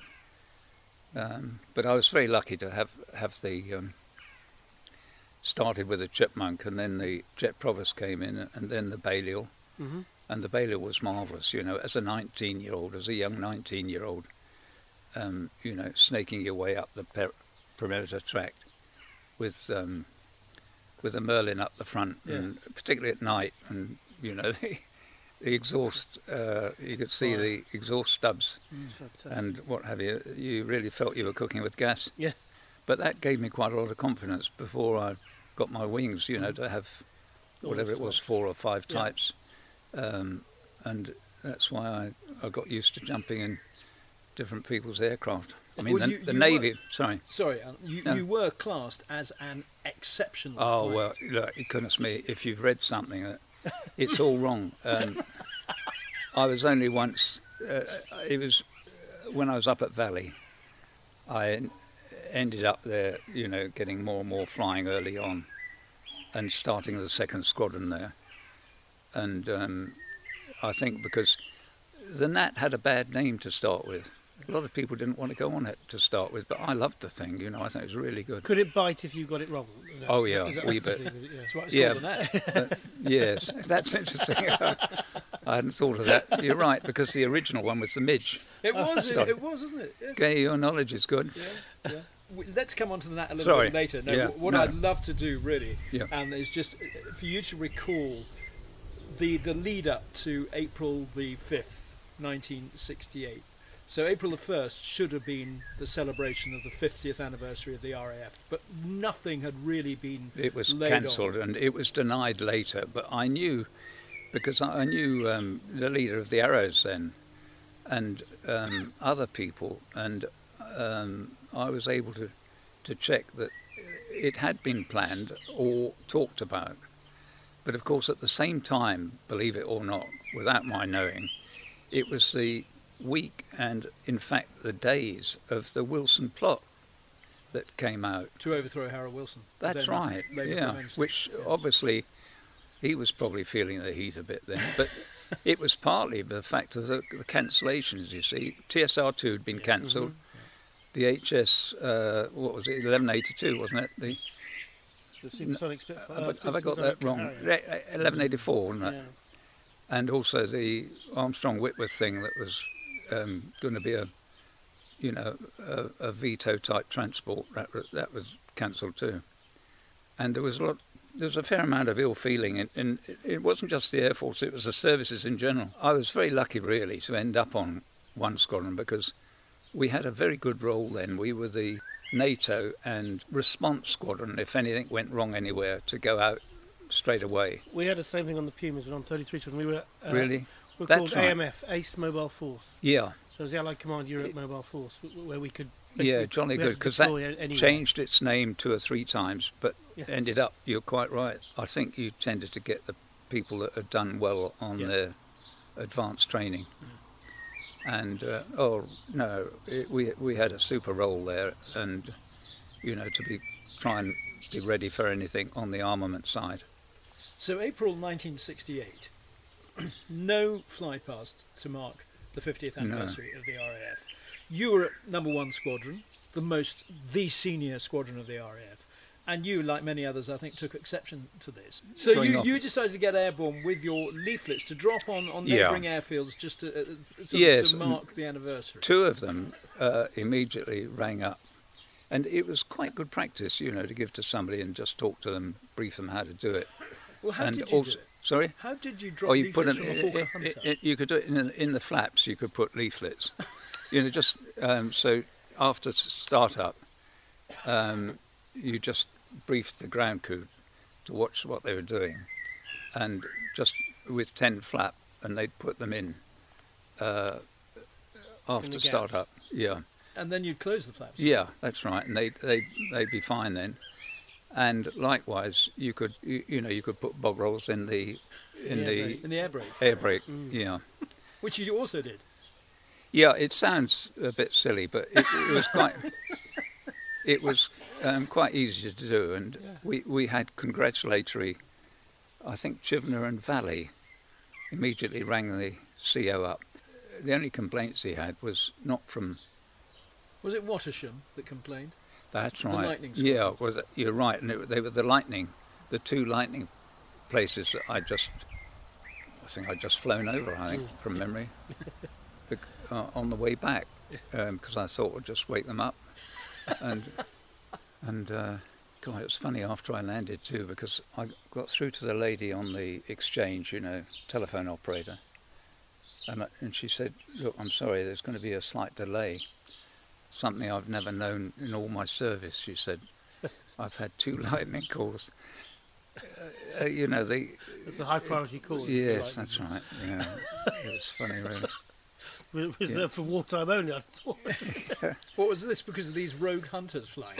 Yeah, bombing that's right. with leaflets and lures. Yeah, I think that's right.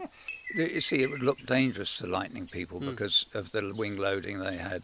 Well, they did do a retaliatory run on West Raynham, didn't they? Yeah, it's clever of you to remember that. I'd forgotten that, but you're quite right. I read it this morning. Yeah. Oh, well done. It wasn't as accurate as your drop. So that was April the 1st itself, the actual day that marked the 50th anniversary. That's right. But that still wasn't enough, obviously, from your point of view. Well, no. In fact, then it was the night of the 4th, I think, wasn't it? I was down at Tangmere. Mm-hmm. And the other new flight commander flew the 4 of us down.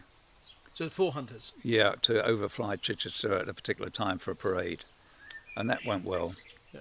And then we landed there, and there was a party there that night. And the AOC of 38 group was there. Right. And I don't like repeating this in a way, but his wife did not know why she was there. And I thought it was amazing, really, because it was quite a long journey for him to come down. And I realised that an awful lot of people just didn't know what was happening that week. Didn't know it was the 50th anniversary. Yeah, and that was sort of something that was running through my head. And the other thing, of course, is I'd had these ruddy drugs, which were dangerous, actually. You were suffering from a really bad cold, weren't you? That's right. You'd then taken some pretty strong medication, which may have affected your judgment. I don't know about that. It was antihistamines. I mean, really, I think they more or less had strange effects. Yeah, that stopped me sleeping or something like that. Yeah. And a bit of champagne at the party. Oh yeah, there was a touch of that. Yeah, it was really good. Yeah. And then the plan the next day was to fly back to West Raynham. That's right. Yeah. And the very strange thing that I don't know whether I ever mentioned that, but I went to bed at 2 or so, I don't know, I can't remember, but it was just after 2, I think, and I had something that never happened to me at any other stage, whether it's the drugs or the paranormal or whatever you call it. Were you hallucinating? Well, no, it was odd really, but do you know, I had an intense feeling of evil, which never ever happened to me before, and it was really strange. And you know, at that very time, you know, within 15 minutes of that, either way, I forget, but it was virtually the same as Martin Luther King was assassinated. Really? And Wow. it was such a strange coincidence. It was really eerie. You know, when I read in the papers that had happened and worked out, because I think that was Memphis, I think he was, wasn't it, from memory? So, yes. He was visiting, I think, Yep. when he was shot dead, and it was strange because of the difference in timing. Yeah. But, well, I suppose when I woke up, and I was just going to be number 4 from memory, and the boss was, Spike Jones was number 5 when we were returning. And then all that was going through my head, the other flight commander was leading, because I was going to take the squadron out to Aden. So he was leading, and then what was in my mind was I didn't want to declare exactly what idea I had. So you'd thought this idea up over some period of time, or was No, it was really that night and the morning. But you're quite right, I'd had this very heavy cold, and so that I could fly, I got from the doctor these Series A, believe it or not, antihistamines. Whether they were something new, I don't know. But I'd always had slightly strange things when I had drugs. You know, I was a bit anti any form of tablets. And whether these affected me in a way, I don't know. But I really didn't get much sleep that night. And B, they subsequently, because I got quite fired up about this, because I felt people had dangerous side effects, and very quickly, you know, within 2 or 3 or 4 years, it all came out, because I mean, whatever you called it, dangerous side effects weren't even thought about then, and then gradually it all came in the next 5 or 10 years. But well, going back to that morning, what was slightly fussing me was how to leave the others without telling them what I was doing. Your plan being, just remind us what the plan was in your head that morning. Well, I thought I would fly over London, because I thought that was the right thing to do in many ways, just to show that we'd still got a fighting service. Yep. And Buzz Westminster. And dear old Mr. Beach, you know, when I had this AA book, because once I opened that, I thought, what a crazy idea, because if you ever find one of those old AA books, I mean, you know, I very nearly aborted straight away. just by looking at the map? Yeah, because I mean, you didn't have a chart for the area you wanted to fly over. No, but I had my 1/4-inch map. Mm-hmm. You departed Tangmere as a 5 ship. That's right, and the boss was a loose number 5. Right. And in a way, he solved my problem straight away, because he decided just to fly over Tangmere before he left. Quick beat up. That's right, yeah. And I thought that's fine, because as soon as he turned Because he was behind you. one way, yeah. So that means he wasn't watching. And then being number 4, you see, as soon as we turned onto the heading, I just closed my throttle and went right down low as soon as just after we'd lifted off. Okay. And, you know, I wasn't pulling, I just had bank on, and it was slowly turning, but I kept low, and I then just waited a minute or so, and probably just over a minute and a half, something like that, and just gave the speechless code. Mm-hmm. You get questioned by the other person, you know, in the tower or something like that, and just explained that, you know, in a way I'd lost contact. So that was by some clicks, was it, on the RT? Yeah, you pressed from I think there were 5. I think you went 4 5. or 5, yeah, I think so. Yeah, it was 4 or 5. I forget. You did transmission just like that, and that meant you'd gone speechless. You know, that was fine. I mean, off they went, and they were out of the way then. As I said, I just flew very slowly over any. I thought the safest thing to do was to fly low. Did you route up through Dunsfold? Did you say was that? Oh, sorry, that was on the route. Yeah, On the way in. So yeah, and I just thought Dunsfold. Yeah, because that was the home of the Hunter in many ways. Yeah. Yeah. And then up into southwest London. Yeah, you're right. What sort of height would you have been flying at? You said you kept low. Oh, I don't know. I didn't want to upset people, but again, not flying when you're flying slowly.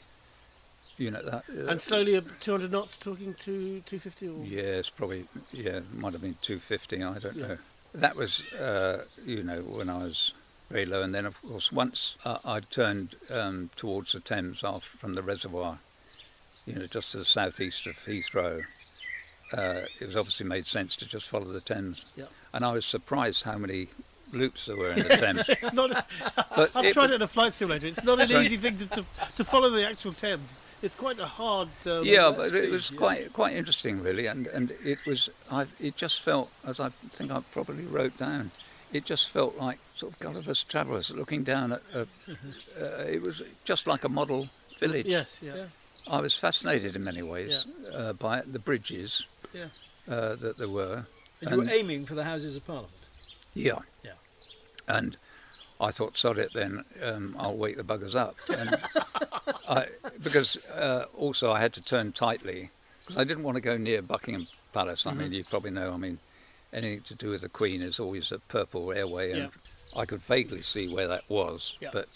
But I thought over the Palace of Westminster, I thought that was where to make the noise. And then I was trying to look down and see where Downing Street was, but found that not. That's very hard to find. We used to fly over London. Really? Seriously? We used to fly over London in helicopters a lot. We used to do the heli lanes up and down the river. Yeah. And isn't that I good? remember always trying to look for 10 Downing Street, and it's next to impossible to find. It just doesn't. It doesn't stand out from the air. Maybe on purpose. It doesn't stand out from the air at all. It's quite hard.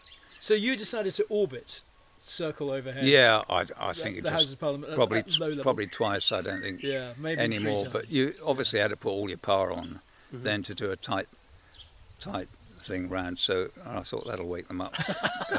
It was really to let Parliament know. I think in many ways, and I think they did get the message, because 2 MPs actually straight away made statements in my defence. It was interesting, really.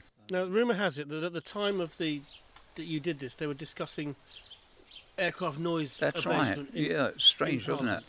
Parliament. Strange coincidence. Aircraft noise.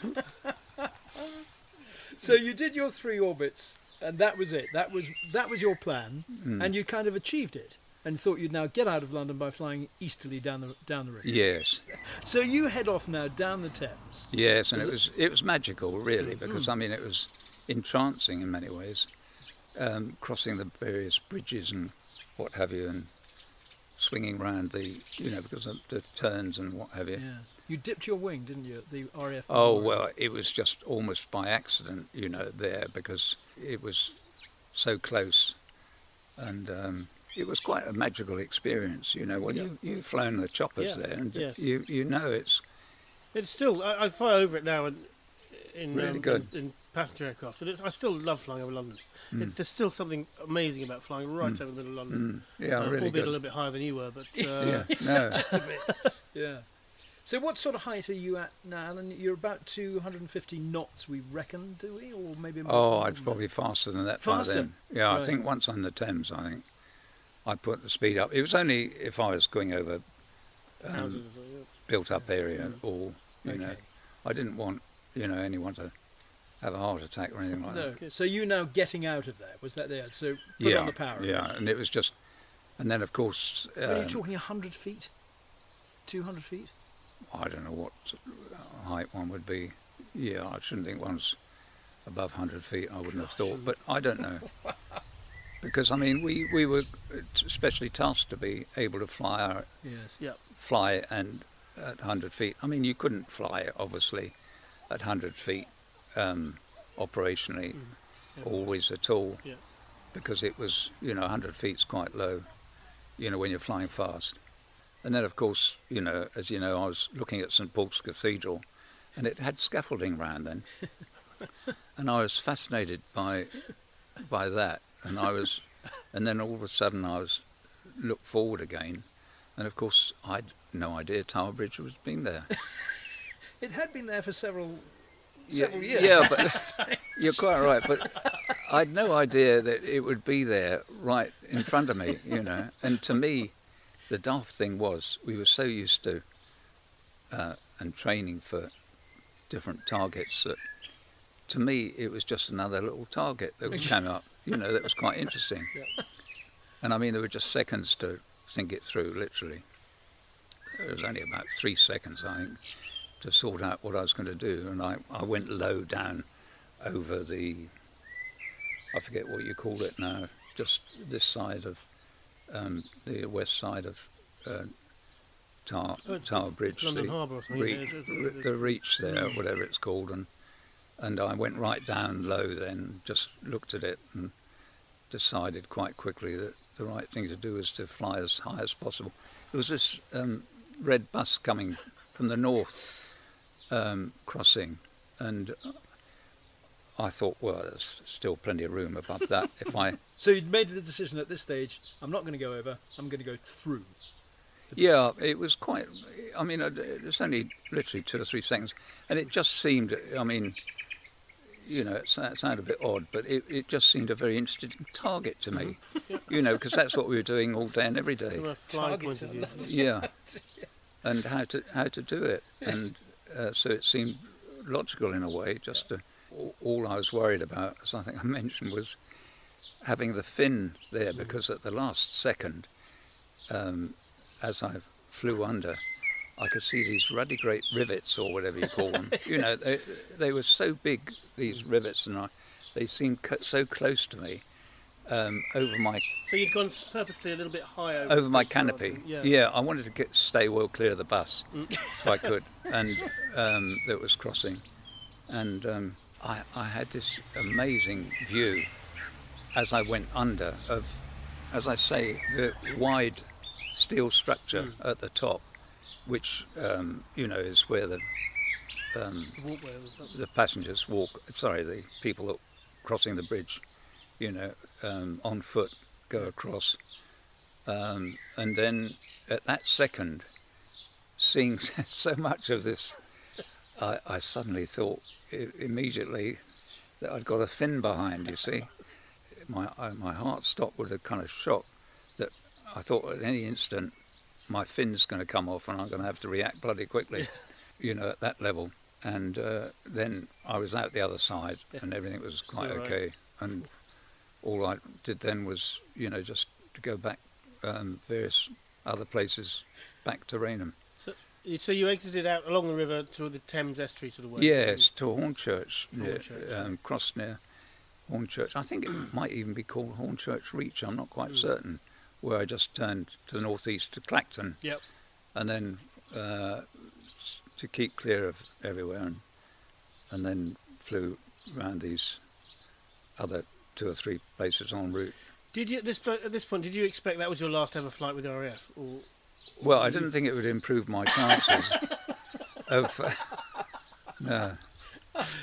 It was funny, really. I mean, when I did get my exceptional rating up at Valley, it was strange, really, because believe it or not, I was in front of the station commander one day, and then all of a sudden the CNC was coming in and wanted to fly the Nat, and by then I'd got most Nat flying experience, so I suddenly went from the trouble I'd been in to his ringing up and saying, would I fly dear old Gus Walker, got one arm, and he had I think you might know the story, Sir Augustus Walker.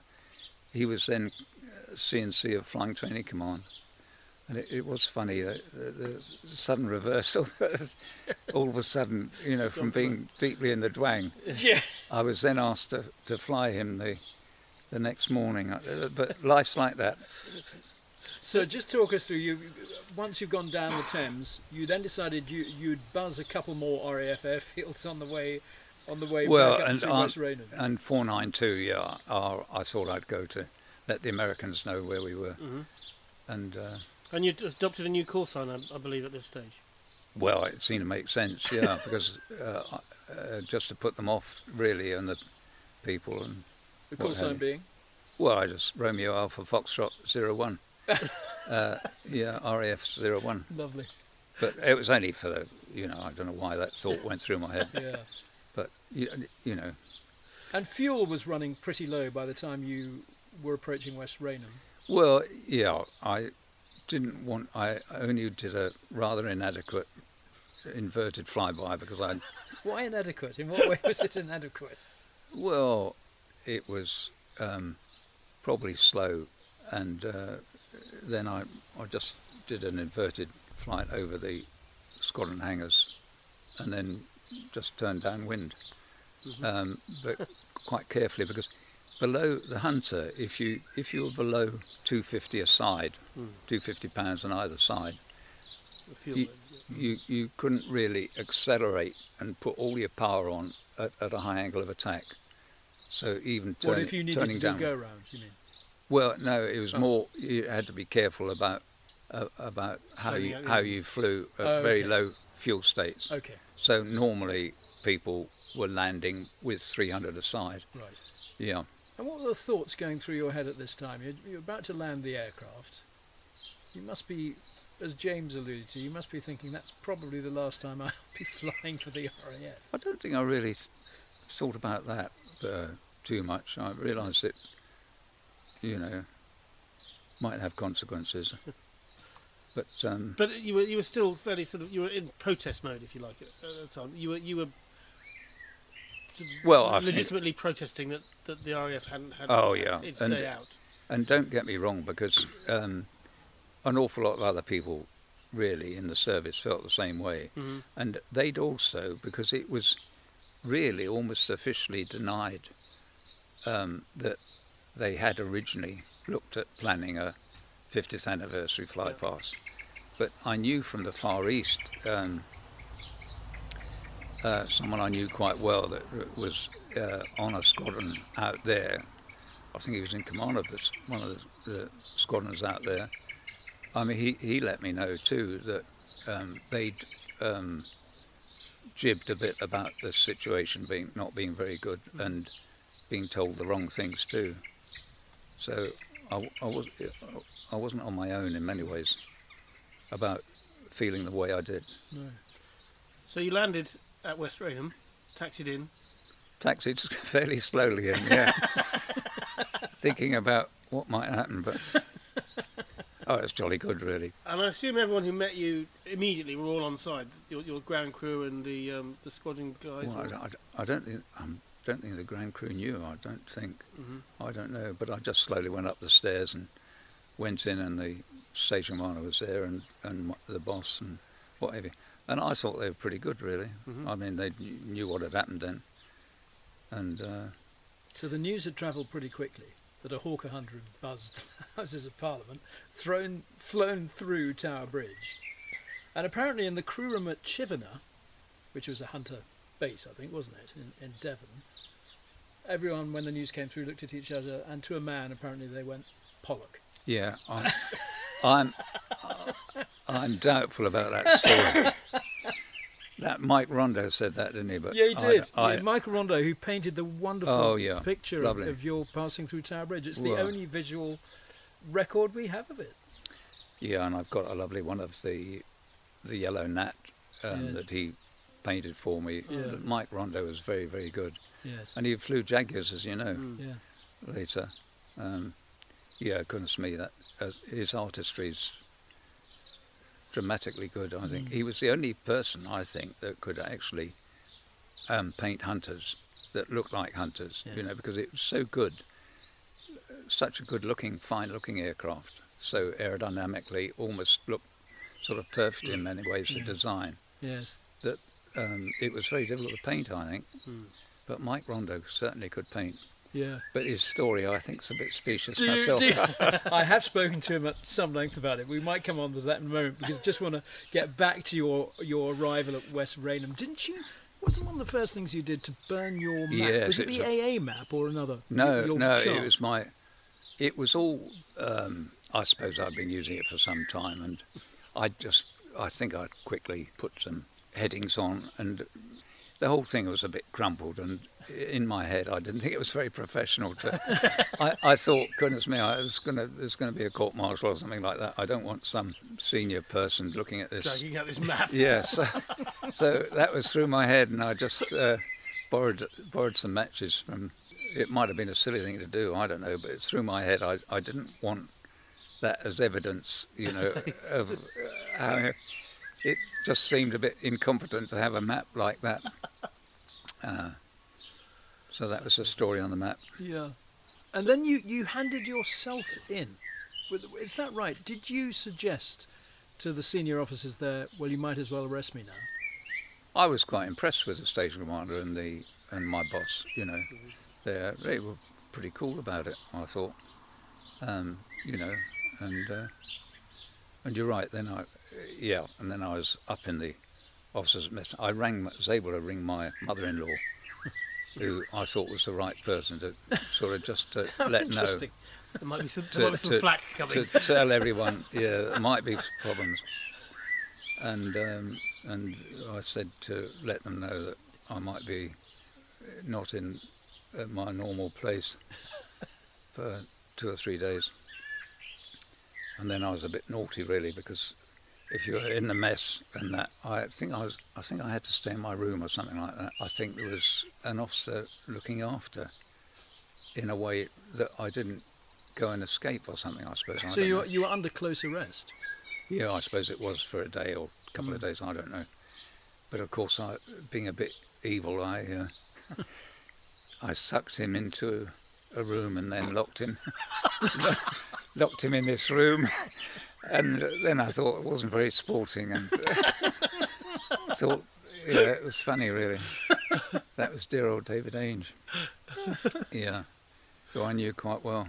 I thought mustn't take advantage of friends that can easily be suckered like that. No. And so the next thing was you expected to get a court martial, but that didn't happen, did it?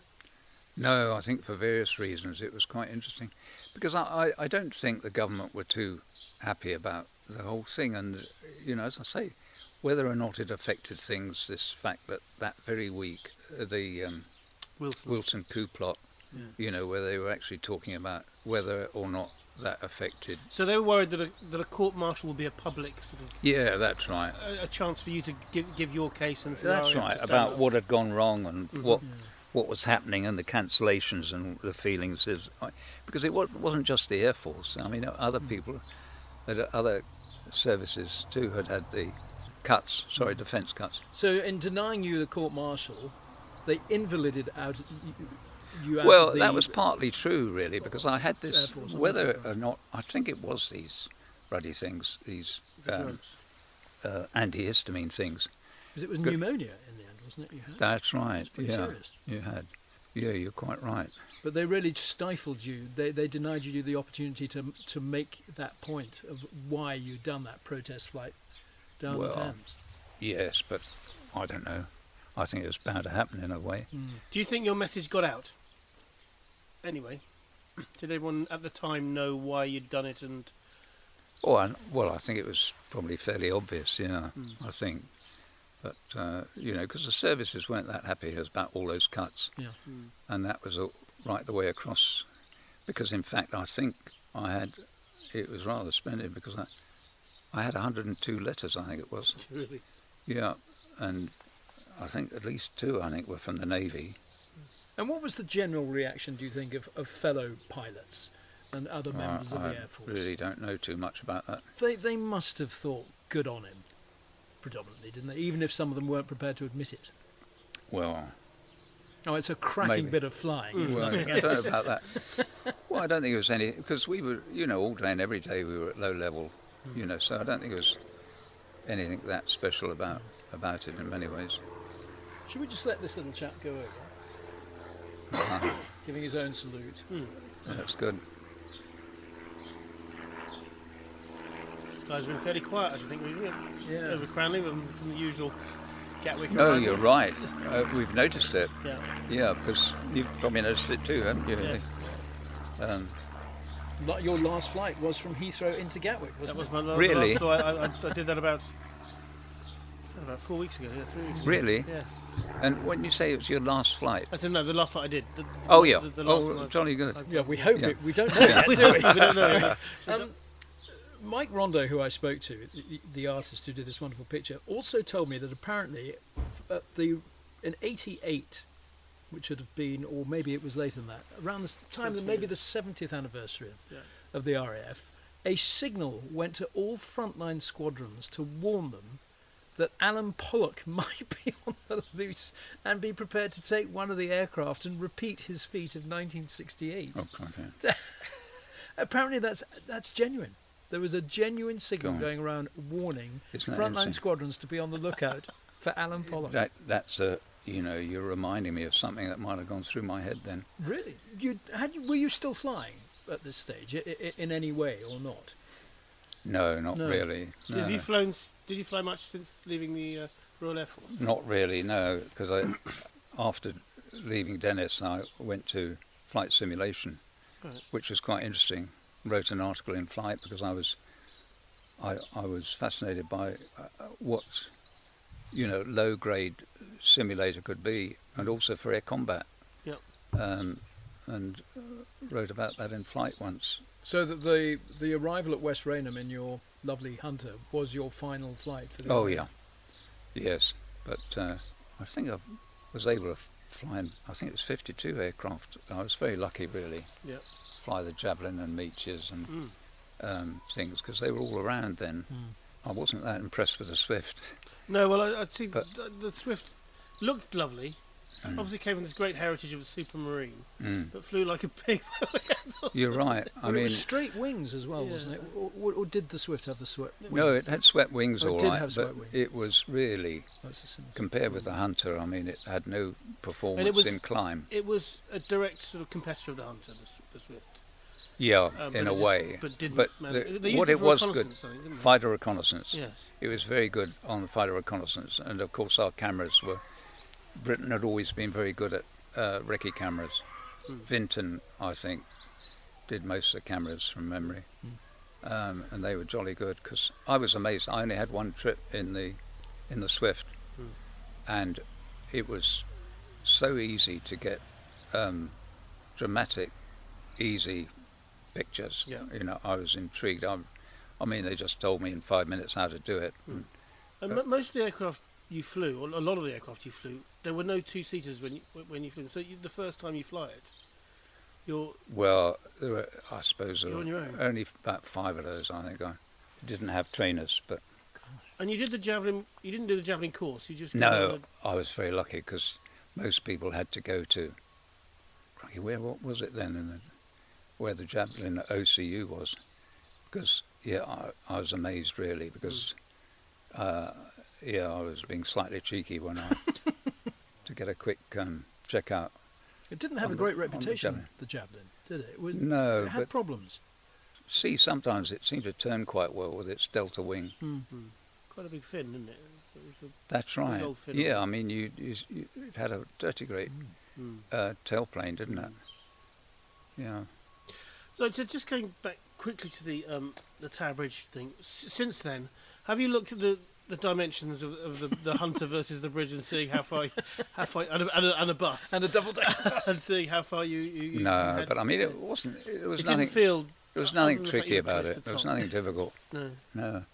it all. And just, I mean, I forget my daughter quite correctly probably said it was a silly thing to say, but I mean, it was just another target to me. In that instant we were doing so much of that type of. And that was your bread and butter almost. If Yeah. Yeah. And I mean, that it just instantly I didn't know it was there. Turned round, and I was looking, as I say, at the scaffolding round the St Paul's Cathedral. Which seemed a bit strange.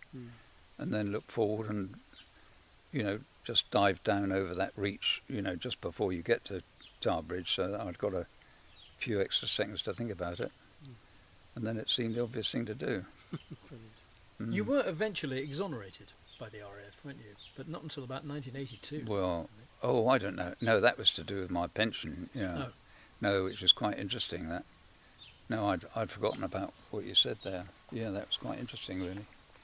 Yeah, because there was a contradiction of their position on that, and I thought if they were going to take the pension away from me as well as everything else, they should have court-martialed me, and even then, other things would have come out. Well, they invalided you out on medical grounds before you'd even had the medical. You're right. I mean, and I think it was a very senior medic. That's right. I think it was an Air Vice Marshal or something in charge, top medic guy. medical guy. And I thought it was a bit rich in a funny way. To have that without. Without the medical. But they could have been right. I don't know. And you were obviously, I'd say, being a little mischievous goes back earlier in your career, because you were told, I believe, that the Nat could never do low-level formation aerobatics. Well, that was when we started, yeah. So, and I mean, that was absolute rubbish because, we went up, and I've got this lovely painting there of the yellow Nat, because you're quite right, we were. It was forbidden to do formation aerobatics, and I mean that was lunatic. In the Nat? Yeah, to start with. And so that led to the formation of the three of you, sort of. Well, that was right. That was Lee Jones and Feach, Roger Hymans. He'd been on Treble One and the Black Arrows, and I was lucky really because I'd got a lot of Nat experience by then. Yeah. Well, that was the creation of the yellow. Yellow, that's right. The Yellow Jacks. That was just 1 year of the Yellow Jacks. And did you fly with the Yellow Jacks? Were you Well, part of the only team? no. I was the first person to. Dear old Lee. I think partly because I'd got quite a lot of experience on the Nat by then. Offered me the number 3 slot, which was where I was on the number 3 side, the left side. Yeah. And then I was also doing the display flying, the Singleton, and with my commitments then, and also I'd been asked to start the 2nd squadron up at Valley because there wasn't a squadron leader then that could. There wasn't around that got the experience or was going to come up. So that was the 2nd Nat squadron at Valley. That's right. Yeah. So your commitment to Valley made you decide to decline the offer of being a member Well, of the it was Yellow partly Jacks the fact team. that I was starting the 2nd squadron, Yeah. and there was no squadron leader there to do it, or in the pipeline. But you did demonstrate with them. You flew with them as Not the really, Singleton? no, because I just did all the solo displays that year. But the fact that you and Lee proved that the Nat was a very capable formation aerobatic aircraft good actually led to the formation Oh, of the Red yeah. Arrows. Yeah, didn't it? that's right. The Yellow Jacks that year, you see, proved that the whole thing was right. Because it was partly, I'm not blaming Central Flying School, but between Central Flying School, I think, and the powers that be, they'd made this decision that no formation aerobatics, which was silly, really. And as I say, I mean, to start with, before it came in, the Nat did have a bad name. But, oh no, it was splendid. It's like the Hunter, really, the splendid thing he used to do, and I was amazed others didn't do it, was to take them up and dive down supersonically and then roll your Hunter or the Nat when you were supersonic going down, and it was intriguing, really. A supersonic roll is quite a. Well, Could it not be people never combined? thought of doing it, but I mean, it was quite a straightforward thing. And have you sort of had any continued chat with the Red Arrows? Do you have any sort of, are they involved in Well, history? I mean, Ray Hanna I knew quite well, but, the New Zealand guy. And also 2 of my students, I was quite pleased. 2 of my students were in the early Red Arrows on the listings. Yeah. So the Yellow Jacks were around for a year.